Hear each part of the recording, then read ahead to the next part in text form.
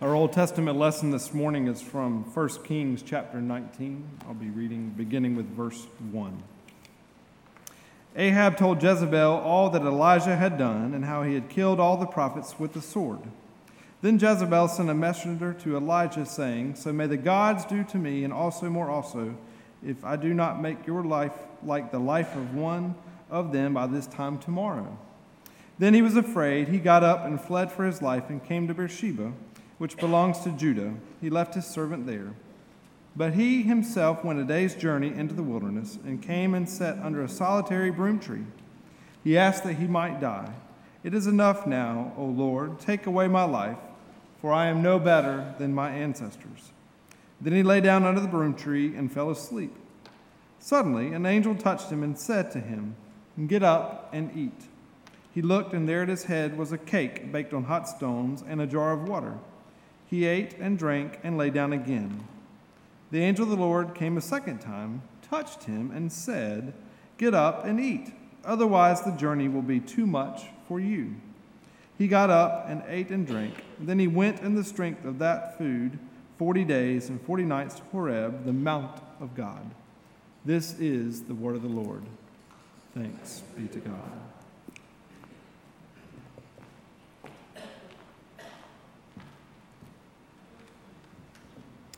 Well, I hope you'll keep your Bibles open and turn with me to the Psalm 42 that we have just sung. And as you're finding that psalm in your Bibles or on your mobile device, I wanted to tell you a quick story. This past Wednesday, Thursday, and Friday, and returning on Saturday morning, we had 12 Oakmonters who went to the Cooperative Baptist Fellowship General Assembly meeting in our own home state of North Carolina, in the city of Greensboro. So included in that number was Joshua Brazil and Carol Brown, Steve Harding and Nancy Huggins, Michael and Donna McKnight, Carol Swan, Jim Watts, and then my wife Leslie and me. And also included in that number were Oakmont members Pam Strickland and Helen Joyner, who were running a display at the exhibit Center for the Eastern North Carolina Stop Human Trafficking Now. So there were 12 Oakmonters that were there among 3,000 or 4,000 Baptists from multiple states around the country. I co-led a ministry workshop on Thursday afternoon. And there was a lady who attended that workshop, and she spoke to me afterwards on Thursday afternoon. And then Thursday evening after the worship time, and there were several thousand people in the room for worship, and I just happened to run into her again with her mom and dad, who now live in Whiteville, North Carolina. This young lady's name is Laura Center, S-E-N-T-E-R. And Laura is a chaplain at a medical center in Everett, Washington State, which is north of Seattle. She told me after the workshop that I led, and also after worship that night, she went into a little more detail. She started out at Campbell University and then decided that she wanted to be a nurse, so she transferred to East Carolina University. Got her nursing degree, served as a nurse for a season of time, and then went to divinity school at Gardner-Webb Divinity School here in North Carolina. Decided that God was calling her to be a chaplain, so she did a chaplain residency at New Hanover Medical Center down towards Wilmington, and has been out in Washington State ever since. But this is what I want you to hear about her story. She graduated from East Carolina in 1995. And when she came here to Greenville, she went to another church and attended for a long time. And she told me that no one really ever spoke to her, never reached out to her, never made her feel welcome. And one Sunday in the early to mid-1990s, she decided to come to Oakmont Baptist Church. This was when we were meeting in the old sanctuary. And she said she felt an immediate warmth and welcome from this congregation. She got involved in the college ministry on campus, the Baptist campus ministry here at East Carolina, and stayed involved in our own college ministry. And she said, "I just want you to tell your congregation that I was at a very deep and dark place in my spiritual life when I was here at East Carolina. And your congregation, Oakmont, and the campus ministry at East Carolina were my lifelines. And if it hadn't have been for your church, I don't know what I might have done or what might have become of me. So I'm deeply grateful. And I told her I would come back and tell you that story. And this is what I want you to understand. You know, when you make a difference in somebody's life, and especially in their student years, middle school, high school, college years, young adult years, sometimes the investment that we make in people doesn't necessarily come back and have a return for us. There's been countless people that we've made a difference in their lives, and they're serving in churches and in other locations all around our world. And by the same token, we have a lot of people who are leaders in this congregation today. And they were nurtured in another youth ministry at middle school, high school. They were nurtured on a college campus in a student ministry there. And you had absolutely nothing to do with it. You didn't invest $1 or one bit of time in their life. And yet today, they are blessing this congregation and serving. So do you understand why it's so important that we not look at things about what's best for us? We have to not have a local church perspective. We have to have a kingdom perspective. Understanding that God uses us in many different ways, and there may be seasons in our life where we touch a person's life, and God's intention is not for that person to bless us here at Oakmont, but to go on and serve elsewhere. And Laura Center is one of those people. And I wanted you to know that she is grateful. And I also want you to know that I'm proud of you. And I commend you for being that kind of congregation. Well, let's look in Psalm 42. Many scholars believe that Psalm 42 and Psalm 43 were actually originally one psalm together. You'll notice that there are not some instructions in Psalm 42 for the director of music. You see those musical instructions? We've said the Psalms were often set to music and sung in temple worship and in the worship of the people in the synagogues later on. But you notice Psalm 43 doesn't have any instructions, and there are a lot of people who think that the two Psalms belong together originally. As I read Psalm 42, I want you to notice those places of deep, dark hopelessness, a lot of depression, a lot of discouragement. But I also want you to notice those places of great hopefulness, that God is a God who brings healing and wholeness into our life. Follow along with me as I read what we just sung here a minute ago. As the deer pants for streams of water, so my soul pants for you, O God. My soul thirsts for God, for the living God. Where can I go and meet with God? My tears have been my food day and night, while men say to me all day long, where is your God? These things I remember as I pour out my soul, how I used to go with the multitude, leading the procession to the house of God with shouts of joy and thanksgiving among the festive throng. Why are you downcast, O my soul? Why so disturbed within me? Put your hope in God, for I will yet praise Him, my Savior and my God. My soul is downcast within me. Therefore I will remember you from the land of the Jordan, the heights of Hermon, from Mount Mizar. Deep calls to deep in the roar of your waterfalls. All your waves and breakers have swept over me. By day, the Lord directs His love. At night, His song is with me, a prayer to the God of my life. I say to God, my rock, why have you forgotten me? Why must I go about mourning, oppressed by the enemy?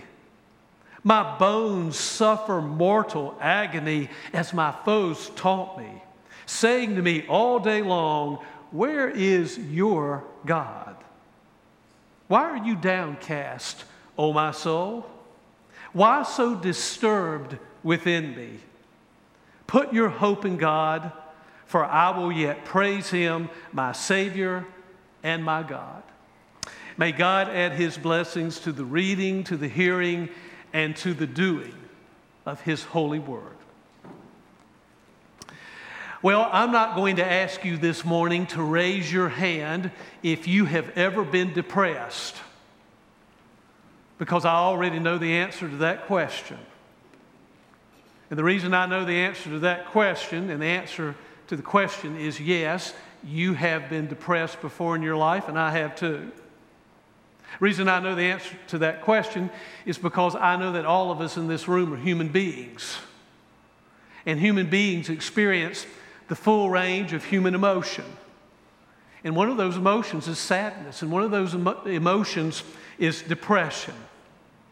Depression, sadness, is a subject that many of us feel uncomfortable even acknowledging that it exists in our lives. But trust me, it's a real issue for people today, and it's a real issue for the people of the biblical days. People such as Elijah, that we just read about his story in 1 Kings 19. People such as the writer of Psalm 42. Many of those people who were often in biblical days debilitated by deep waves of despair and discouragement and deep, dark depression. Well, we see in these two texts about Elijah and the psalmist, we see the depth of Elijah's and the psalmist's depression.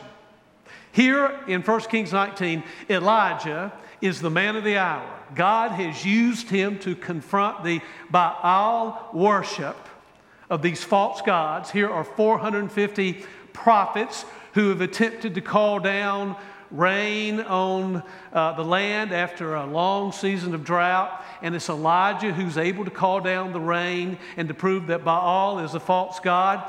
And Elijah orders the slaughter, the killing of those 450 prophets of Baal. Well, Queen Jezebel, who's the wife of King Ahab, she's the one that's been encouraging Ahab to erect these altars and temples where Baal is worshipped. She suddenly now is not a happy camper because Elijah has ordered the slaughter of her 450 prophets of Baal. And so she sends word to Elijah that he's as good as a dead man for messing in her business. So Elijah flees out to the desert. And here we have this great Old Testament prophet exhibiting all of the signs, the classic signs of depression. And then we have the psalmist. We've just read Psalm 42. And the psalmist's despair is so deep that 3 times in this psalm, he talks about or either asks the question, why is my soul so downcast within me? Why so disturbed within me? 3 times the psalmist either makes that statement or asks that question about his deep, dark depression. Well, what are some of the signs of depression? Well, according to the National Institute of Mental Health, there are a number of things that you might be looking for in yourself or in others to determine whether or not maybe depression is existent. And I want to put some of those things on the screen for a moment and match some of the scripture from 1 Kings 19 and Psalm 42 to help you see how these biblical characters dealt with depression. The first sign of depression, according to the National Institute of Mental Health, is a persistent sadness and anxiety, restlessness, and irritability. The text says in 1 Kings, Elijah was afraid. There's that sadness, that anxiety, that restlessness, and he ran for his life. And then the psalmist writes, why so disturbed within me? That sadness, that anxiety. The next one, a feeling of hopelessness, helplessness, and pessimism. Elijah said, "I've had enough, Lord." Not very hopeful sounding, is it? And then the psalmist says, "I say to God, my rock, why have you forgotten me?" That doesn't sound very hopeful, does it? Doesn't sound sort of helpless. The next sign of depression, a loss of interest in pleasures or in activities that once were enjoyed. The text says about Elijah that when he came to Beersheba, he left his servant there. He's not even interested in being around someone who formerly has been very faithful to him. He just left him behind. And then the psalmist writes, "These things I remember." Now he's recalling the time when he used to regularly come to worship at the temple. "These things I remember, how I formerly used to go with the multitude, leading the procession to the house of God." A loss of interest of the things that you once found meaningful in your life. Next sign of depression, decreased energy and fatigue. It says of Elijah in 1 Kings, he came to a broom tree, he sat down under it, he ate and drank, and then he lay down again. Doesn't have a lot of energy. Doesn't have a lot of vitality going on. And then look what the psalmist writes. "My bones suffer mortal agony as my foes taunt me." Just this sense of fatigue. Even my bones feel like that they're worthless to me. Then the next sign, difficulty concentrating and making decisions. Elijah says, "I am the only one left, and now they are trying to kill me too." Now, he's not really making good decisions and thinking well, because God's going to show him a little bit later that there are hundreds more who are still left who are faithful to Elijah. And then the psalmist asks the question, where can I go and meet with God? The psalmist just said a few minutes before that he remembered the time when he used to go up to the temple to worship. And now he's asking the question, where can I go and meet with God? He can't make and process good decisions because of his depression. Next sign of depression, insomnia or oversleeping. It says of Elijah, then he lay down under a tree and he fell asleep. And the psalmist writes, by day the Lord directs his love, at night his song is with me. Well, how is the psalmist aware of all these things day and night? Probably because he's so depressed at times that he's having trouble sleeping. And then the next sign of depression, loss of appetite and weight, or overeating and weight gain. Get up and eat, for the journey is too much for you. So he got up and ate and drank. Many times people who are depressed just either don't have an interest in eating, or they eat too much or drink too much. And then the writer of the Psalms says, my tears have been my food day and night. Not a lot of eating of food, a lot of eating of tears. And finally, the last sign of depression is suicidal thoughts or attempts. It said of Elijah, he prayed that he might die.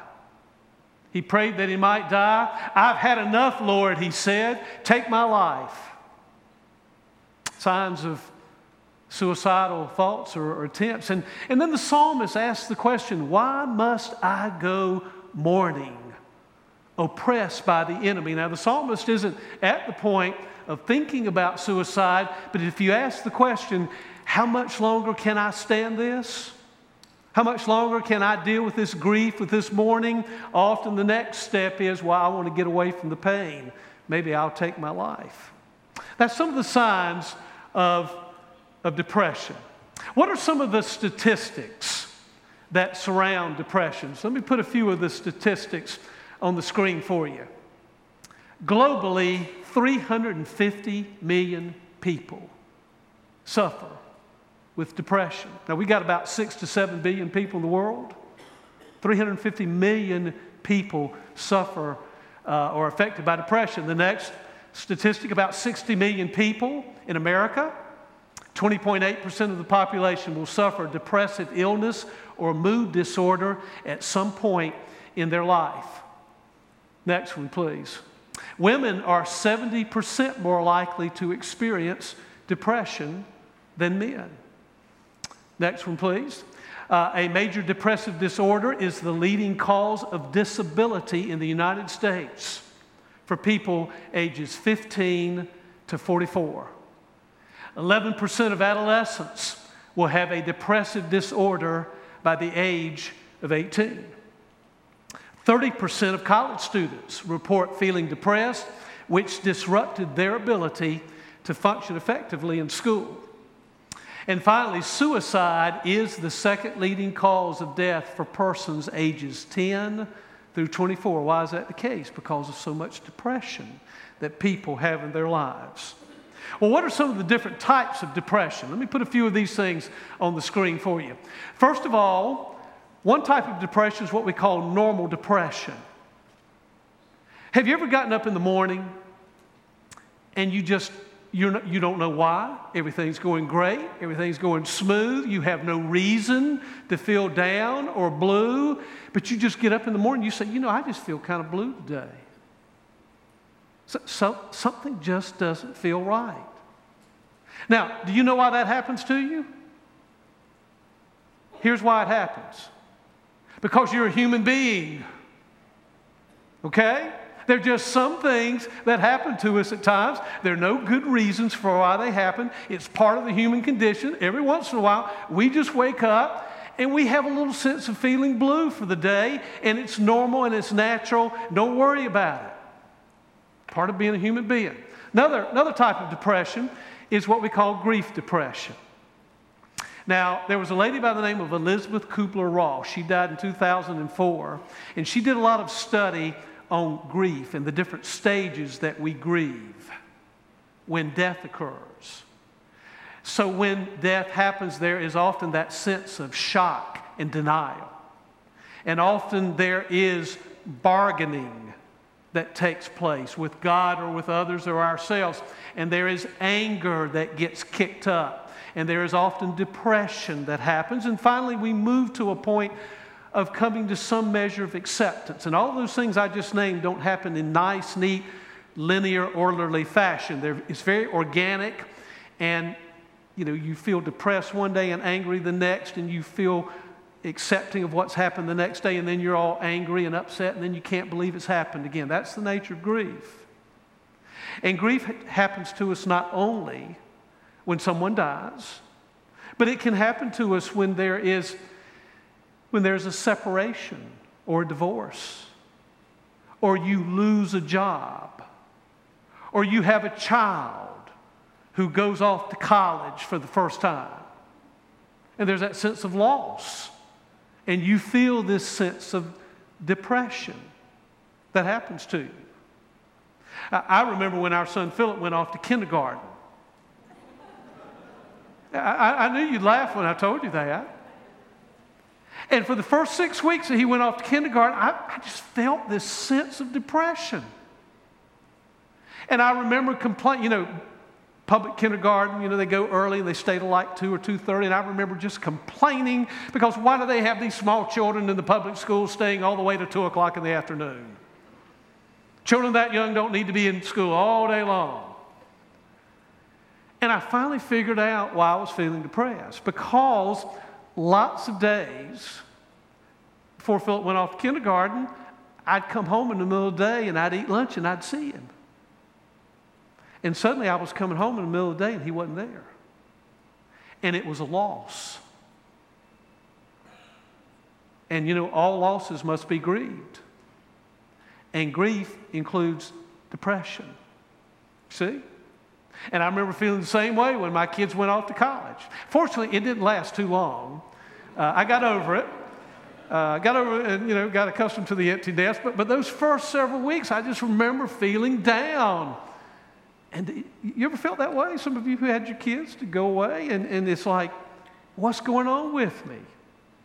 So it's not unusual to feel that sense of depression in the context of grief. Another type of depression is what we might call situational depression. You know, you had hoped for a new job or a salary increase and it didn't happen. Or you're feeling burned out from doing something over and over and over and over and over and over again. You know what a good definition of burned out is? I heard this years ago that being burned out is the disease of the overcommitted. Disease of the overcommitted. Or maybe there was an illness in your family, or you took on an unexpected debt. And it's a situational time in your life where you feel frustrated, and then you maybe feel angry and ticked off about things. And when you turn anger inward, did you know that? It becomes depression. You ever heard that before? A good question to ask yourself when you become depressed is, at whom or at what am I feeling angry? Because anger is the emotion that often gets turned inward and drives the depression.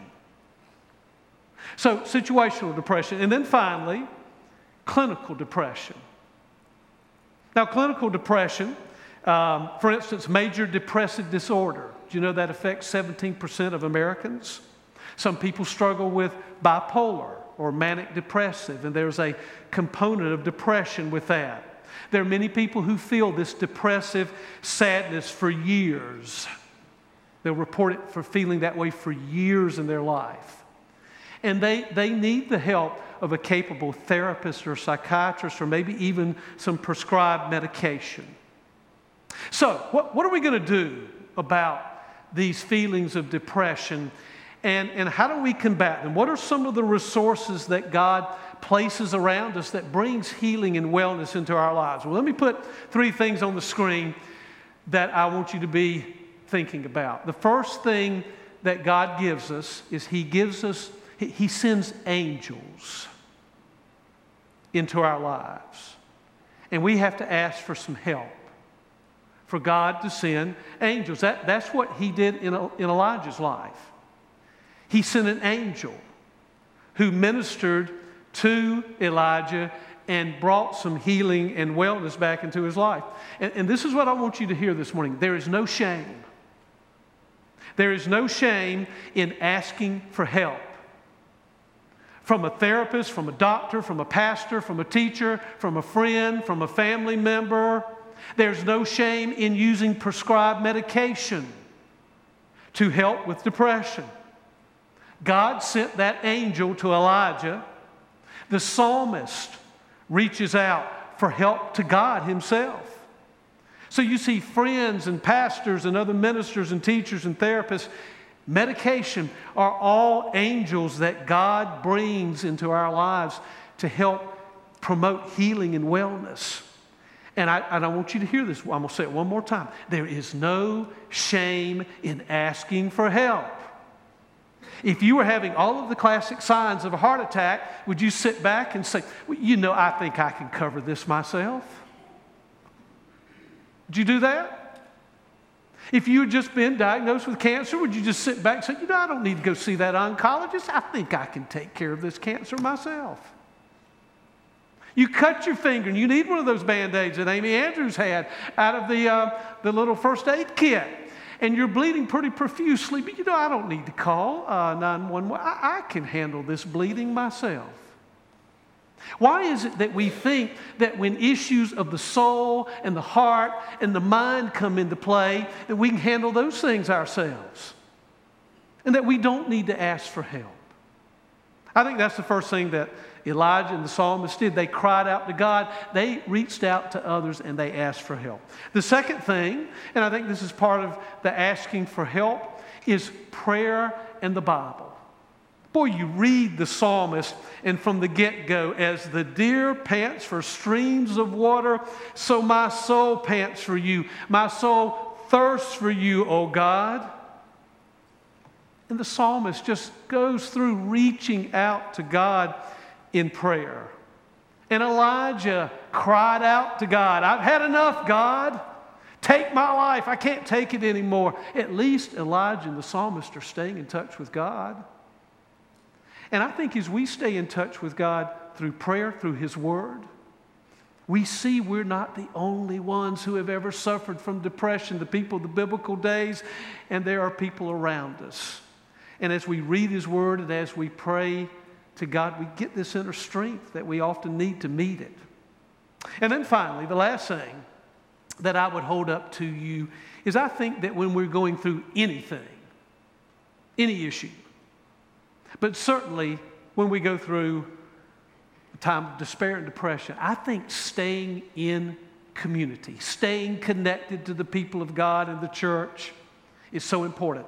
A lot of people want to run away when they get into trouble. And you know, that's what happened to Elijah. He went out to the desert, wanted to be by himself, wanted to give up life. And yet God came to him in that desert and recommissioned him for a new work. The psalmist remembers that time when he was connected to the temple worship, how he used to lead the processional, he writes. And he understands the strength that you find when you stay connected to a community of faith and a community of family and a community of friends. And folks, let me tell you, the one thing that people want to do when they get into trouble is they don't want to be seen and they want to flee. And I want to encourage you this morning to stay connected to your church and stay connected to your family and stay connected to your friends. Folks, we've not been honest with each other about depression. We've seen it as a sign of weakness. If I was just a little stronger, I could handle this. We've swept it under the rug. We've pretended that it doesn't exist when in fact depression is the worst kept secret with which we all struggle at some point in our lives. It's the elephant in the room. I think it's time to normalize it. I think it's time to legitimize it. It's time to face it. It's time to treat it with all of the resources that God puts at our disposal, with all of the angels that God sends in our direction. So you know, if Elijah and the psalmist with God's help could face it, I think you and I can as well. I want to invite you to join me in a moment of prayer. With every head bowed and all eyes closed. Who's the person who's coming into your mind right this very moment? You see the face, you know the name. The person that God's inviting you to pray for right this second that suffers from depression. That person could be yourself. And it's okay to pray for yourself. But I just want you to take a moment and ask God to send forth the blessing of the Holy Spirit and the healing that comes from that Spirit into that person's life or into your life. To ask God for the strength to deal with that depression and to reach out and to use all of the resources that God puts at our disposal to bring that healing. Would you take just a moment and pray?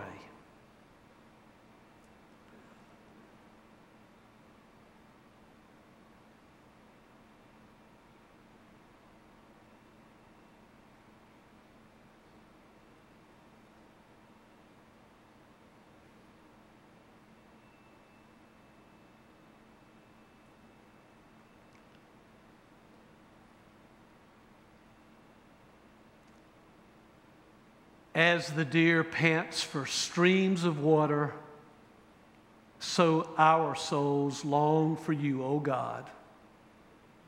Fill us this day, God, with your love, with your peace, with a sense of hopefulness and joy. And remind us that regardless of what we face, even if it is those deep and dark days of depression, remind us, God, that you do not leave us alone, that you will never leave us nor forsake us. Hear our collective prayer in the name of the living God and even Christ our Lord. Amen. Well, friends, we're going to sing out of the hymnal this morning, The Solid Rock, hymn number 526. And as we sing the hymn together, if there is someone this morning who has never begun that journey of following Christ, and you want to be a Jesus follower, you want to profess Jesus as Lord and Savior this morning, I hope you'll move from where you'll be standing to sing and come and share that good decision with me, or maybe later after the service to let me know that you want to talk more about what that journey might look like. It may be that you've been through our membership class, Oakmont 101, and you're ready now to become a part of the Oakmont Church family, and I would love to receive and hear that decision today as well. You know, I mentioned to you that one of the resources of our faith is prayer. And maybe you want to go back to the prayer stations and write a prayer, leave a prayer request. And I think you hear me say this countless times, our ministers every Monday morning, we pray for those issues and needs that you leave for us. And we try to be faithful in remembering you and others in our community and our world. So feel free to go back to the prayer stations to leave a request to pray with one of our ministers. So as God's Spirit leads you, I hope you'll respond. Let's stand together. Let's sing our hymn.